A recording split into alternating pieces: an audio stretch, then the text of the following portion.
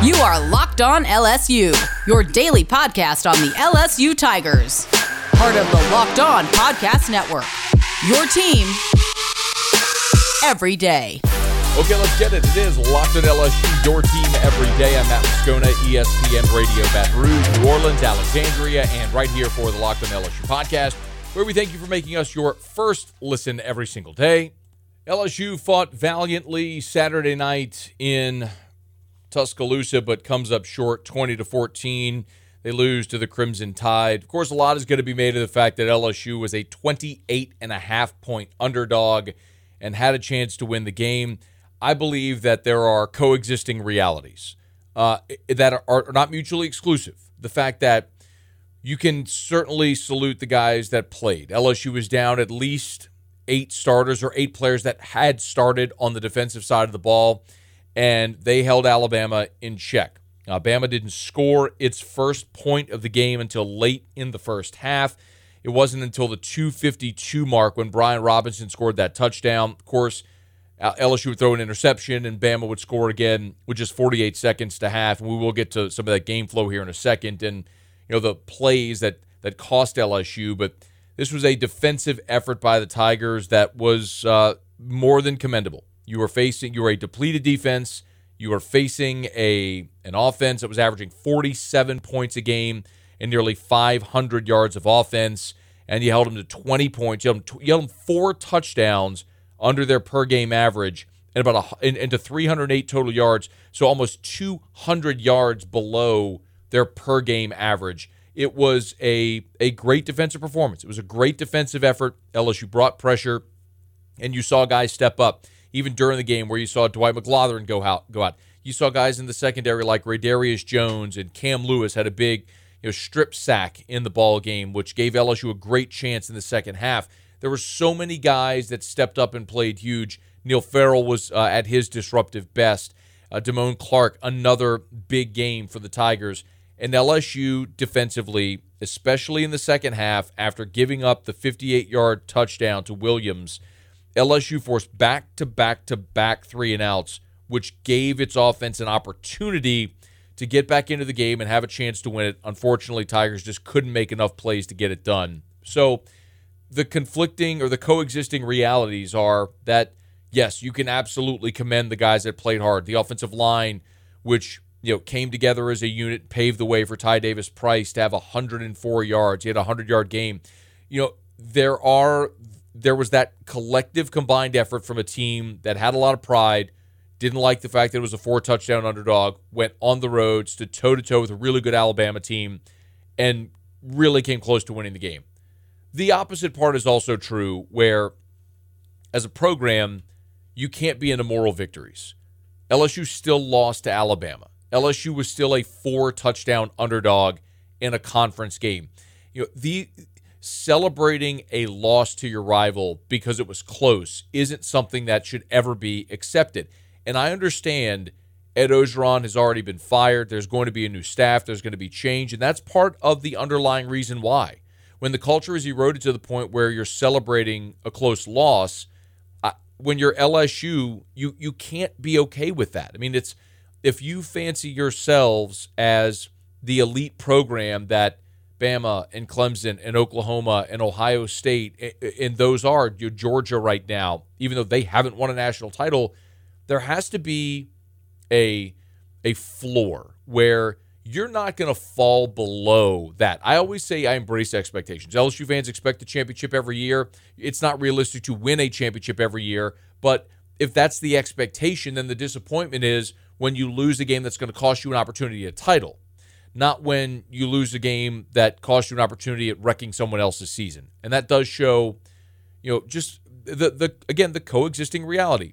Because of this season, the context of it, and everything LSU was up against, you can be very proud of the team for going on the road to Tuscaloosa and playing the game that they did. But the flip side is also true, where we're at a point where, we're congratulating a team for a close loss. It illustrates just how far in a very short amount of time the program as a whole has fallen. But because of the effort, because of some of the plays that were made by a really depleted football team, it also illustrates how close LSU could be to a rebound next year if everything falls into place. It is the Locked On LSU podcast. We're going to delve into the game itself here in just a moment, look at what LSU has ahead, and quite possibly could we see a little bit of a change at the quarterback position with Nussmeier getting involved moving forward.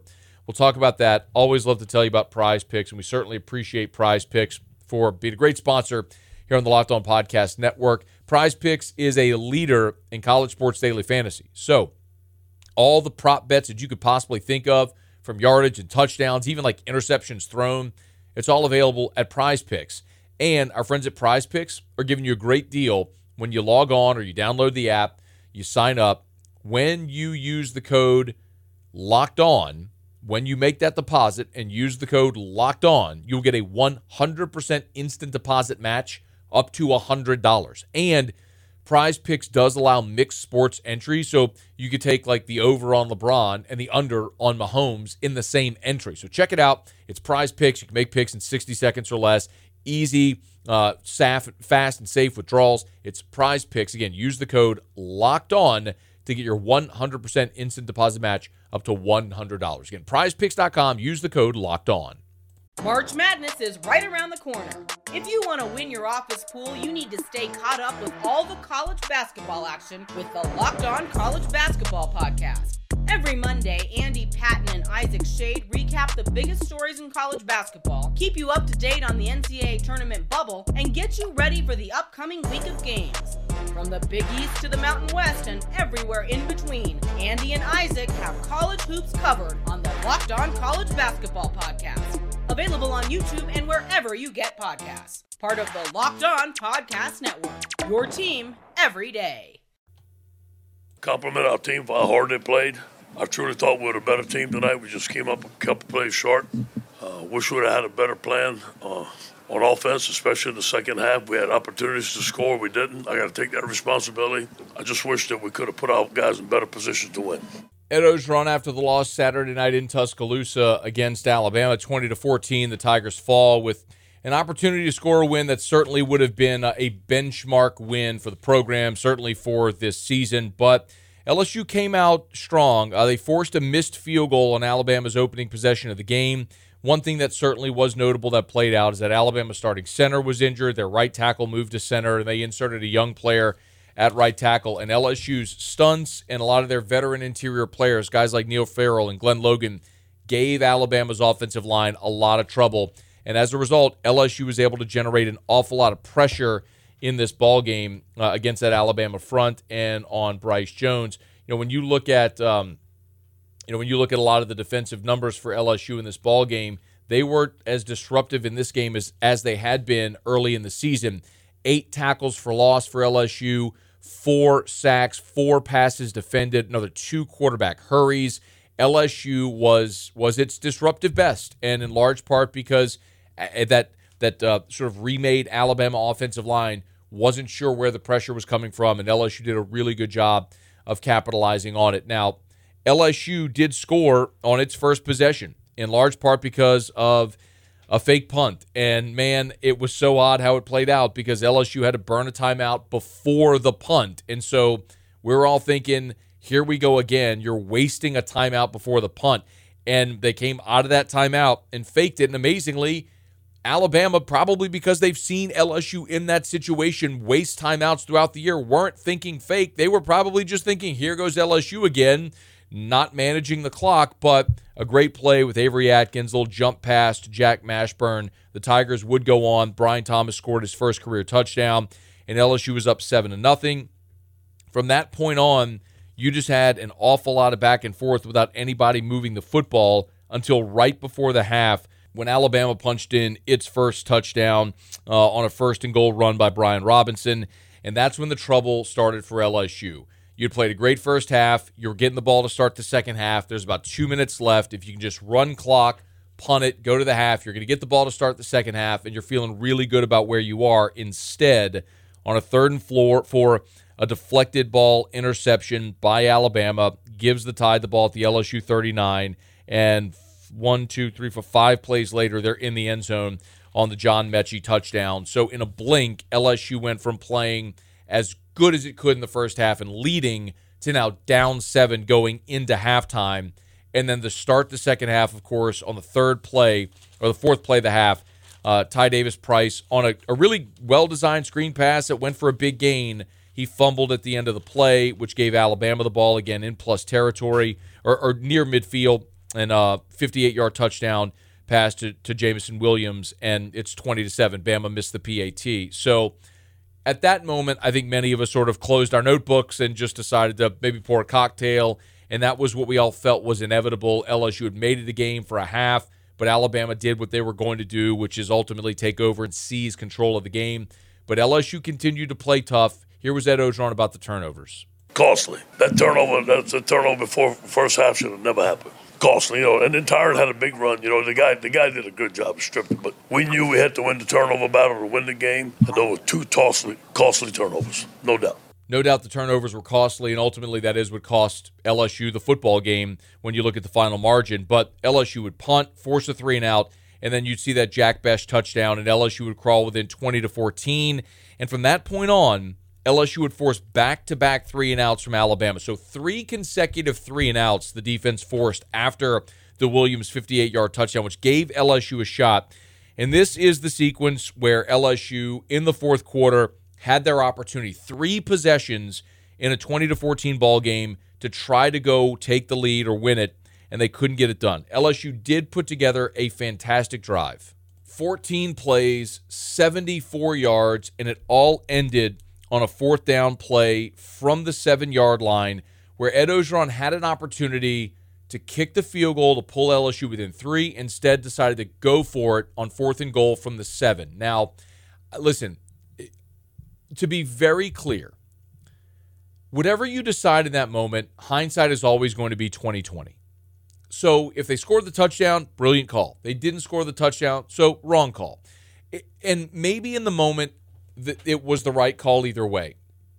I think ultimately there's logic behind both. You could look at it and say, go for it on 4th and 7 because you're at the 7-yard line. You don't know if you get that close again. And if you convert here, so many of the variables flip to the pressure on Alabama. Now they're playing from behind. Now you have the clock in your favor. They have to be more risky because they're losing the ball game.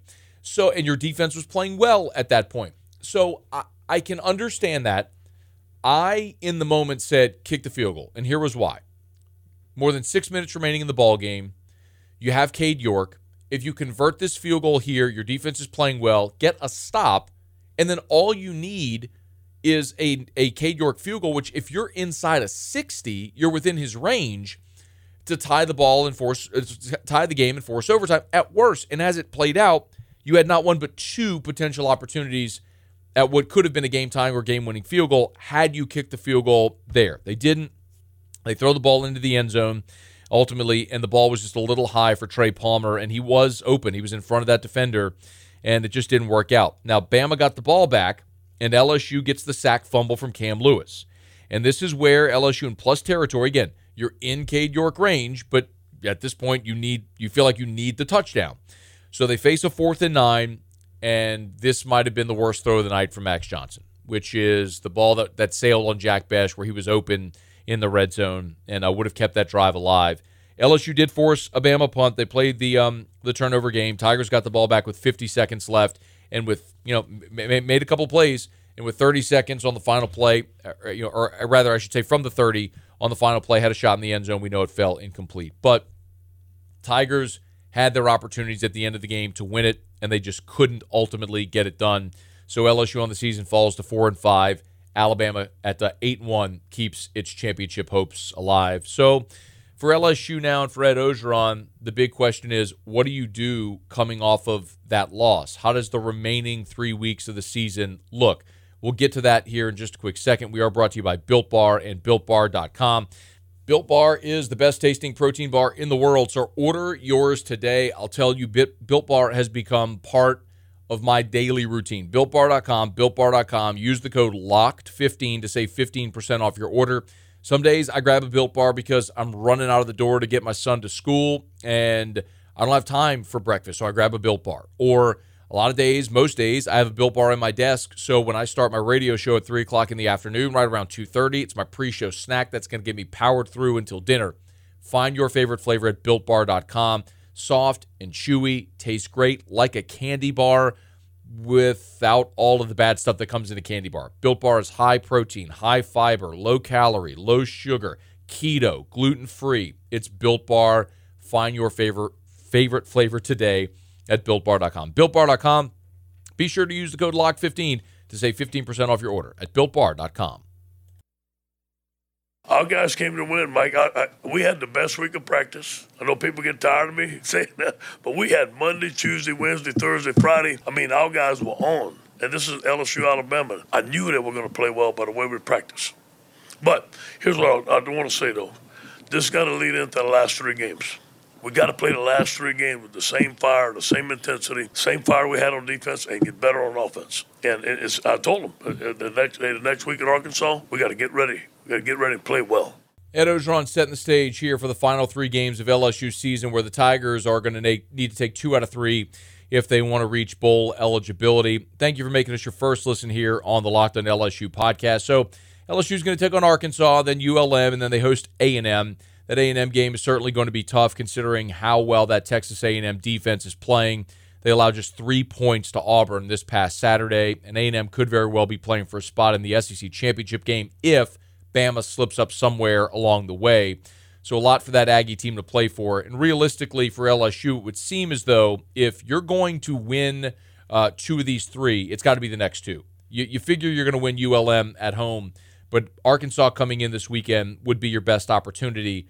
One of the big questions that Ed Orgeron is going to have to answer all week is about the quarterback position. Now, I'm not going to put the loss against Alabama, entirely on Max Johnson. He certainly did not play his best game of the season, and you could argue, and as some have, that throughout the course of the season, Max Johnson has regressed. I'm not going to say he's regressed. I think he's been beaten up behind a porous offensive line. For the most part, LSU hasn't had much of a running game all season to complement him, and you've also seen just better competition as the season goes along. So Johnson was 16 of 32 for 160 yards, 2 touchdowns, and the interception. Tigers really struggle to push the ball downfield, and I'll remind you there is no Kayshon Boutte as well. It's going to hurt any quarterback when you take the best receiving weapon off the field. But Max Johnson's play has been inconsistent, and it is fair to say that, and he has missed some open receivers. That is also fair to say. I don't know if Garrett Nussmeier is the answer to this question, but Ed Orgeron was asked about Nussmeier going forward. The thing I talked to Garrett was if I'm going to play him, it's going to be for significant snaps. And I just wasn't going to play him for 2 or 3 snaps tonight. It's got to be significant. And listen, I do believe he's going to end up redshirting. It's not sure yet, but I hate for him to burn the redshirt year for 2 or 3 plays. So that really is the question now that Ed Orgeron and his staff are going to have to answer. Are they committed to Max Johnson for the final 3 games, or is this an opportunity for Garrett Nussmeier to maybe make this offense better? I don't know in the limited time that we've seen Garrett that we can definitively say that he's a better option, but what is fair to say is that Max Johnson this year has been hamstrung by maybe his own physical limitations or the offensive play call, the lack of a quarterback coach like Steve Ensminger, the lack of a complimentary running game, Kayshon Boutte not being out there. It's not to say I don't want to sound like this is dogpiling on Max Johnson, because I understand there's a lot of people who are in that camp today. And something that you're probably going to hear me say pretty consistently is the reason why at the start of this season I wasn't as bullish on Max Johnson as a lot of fans and maybe media were, is because we had only had a 2-game sample against 2 awful defenses in Ole Miss and Florida at the end of last season. I will remind you that the last 3 times LSU has predominantly started a true sophomore quarterback. 2015, Brandon Harris, 2014, Anthony Jennings, and 2009, Jordan Jefferson. None of those seasons were spectacular. 2015 was a bit of an outlier because of Leonard Fournette, the great season he had, but once he got stonewalled by Alabama, that season unraveled late. But the point being, you didn't see dynamic offensive play, especially from the quarterbacks, because it's tough for young quarterbacks in the SEC to be dynamic. I'll remind you that Joe Burrow in 2018, his first season at LSU, went the entire month of October without throwing a touchdown pass. So Max Johnson isn't a finished product. He's a young quarterback who's trying to get better, and a lot of these are learning experiences. The question is, do you want to give Garrett Nussmeier the opportunity to gain those experiences as well throughout the remainder of this season? And that's a question Ed Orgeron and his staff, along with Nussmeier, are going to have to make. If Ed Orgeron decides he wants to start Garrett Nussmeier, and Nussmeier is okay burning that redshirt year, then fantastic. Go on and do it. But ultimately, that is something that they will all have to collectively decide if they want to make that switch and allow Garrett to start these final 3 games, or give an opportunity to start here over these final 3 games as sort of a preamble to next season. And that becomes very relevant now because LSU welcomes in Arkansas. And as we said, LSU's got to win 2 of its next 3 if they're going to reach bowl eligibility. All this week, we'll certainly be counting you down to LSU and Arkansas, getting you ready for it from Tiger Stadium Saturday night. Be with us here all day or all week on the Locked On LSU podcast, where we thank you for making us your first listen. And for all of the SEC action, make Locked On SEC your second listen. Our buddy Chris Gordy has got the league covered top to bottom every single day. Until tomorrow, it is Locked On LSU, your team every day.